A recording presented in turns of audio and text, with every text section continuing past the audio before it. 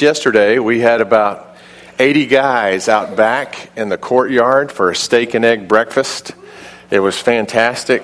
Todd Borland, yeah. I was hoping maybe some of those steaks and pork loins were going to be left over because they were some of the best I've ever had, but they were pretty much all spoken for. Just a great breakfast. And Ben Williams was with us, who is a friend of ours from Oklahoma City, 64 years of age. He decides to actually walk out a dream he had all his life. When he was a young man, he actually helped build some of the trails in the Sierra Mountains of California. And he always hoped someday to go back and walk those trails that he had been a part of building. And at 64, he decided, well, it's time. It's time. If I'm going to do it, I need to do it. And so for 40 days, he solo hiked into those mountains alone out there in the wilderness. I'm okay with hiking as long as I can end up in a hotel with a warm shower at night. That's fine with me. But for 40 days, he was off the grid. And these kind of adventures are things that have to be very carefully planned, And so he had mapped out where the next watering hole was in the trail. And he was very careful to make sure that he had enough supply and enough water in order to make the next watering hole.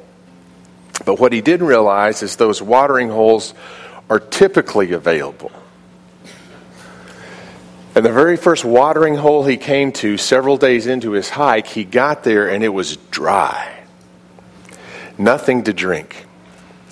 Do you realize that without water, a person can only survive maybe 3 to 5 days, depending upon the conditions? These are high altitude, summer heat, hiking conditions. So this is a very serious situation that he's in.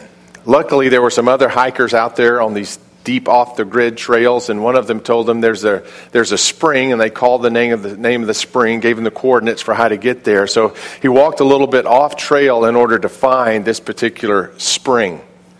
When he got there, the spring was a puddle about 3 feet across.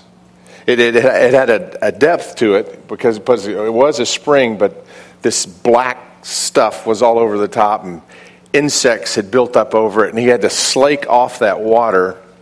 But this was 5 days into his trip. 5 days.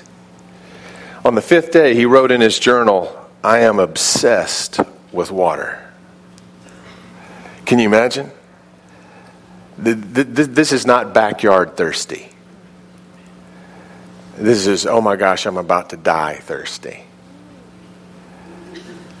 And so he said he sat there weak by that little puddle and with his filtered mug worked some of that murky water into the bladder of that thing and took in the water. He said he sat there for the next 3 hours sipping water.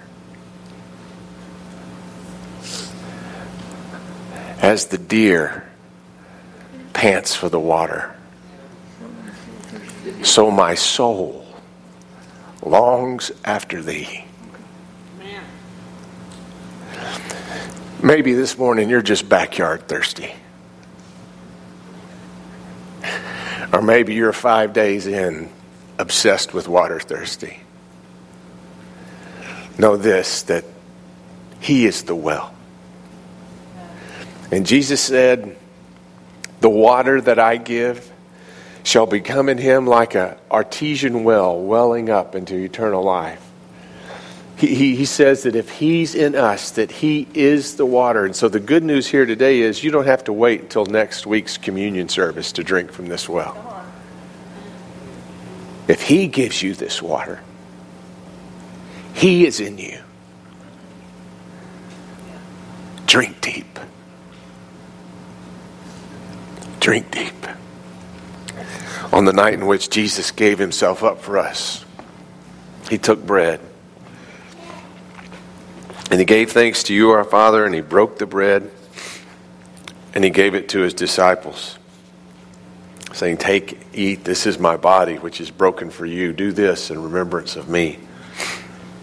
And likewise, after supper, Jesus took the cup, And he gave thanks to you, our Father, and he gave it to his disciples, saying, take and drink. And drink. Take and drink of this.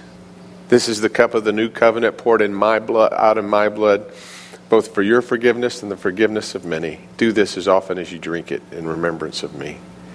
And so, Lord God, we pray that you pour out your Holy Spirit, that true and living water of the Spirit, that as we partake of these communion elements this morning of bread and juice, that will be a contact place for our faith to receive all that you would pour out into us, the very essence of your Son, life to us, Lord God. We come thirsty. And we ask for Jesus,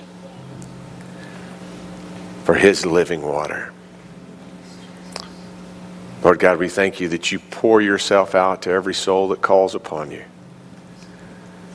Pour out within us this morning, Lord God, and be that presence that walks with us in every moment to refill, to refresh, to renew, to give life all over again. In the name of the Father, and the Son, and the Holy Spirit. As the Son taught us to pray, so we pray, saying, Our Father, who art in heaven, hallowed be thy name. Thy kingdom come, thy will be done, on earth as it is in heaven. Give us this day our daily bread, and forgive us our trespasses, as we forgive those who trespass against us. And lead us not into temptation, but deliver us from evil. For thine is the kingdom, and the power, and the glory forever. Amen.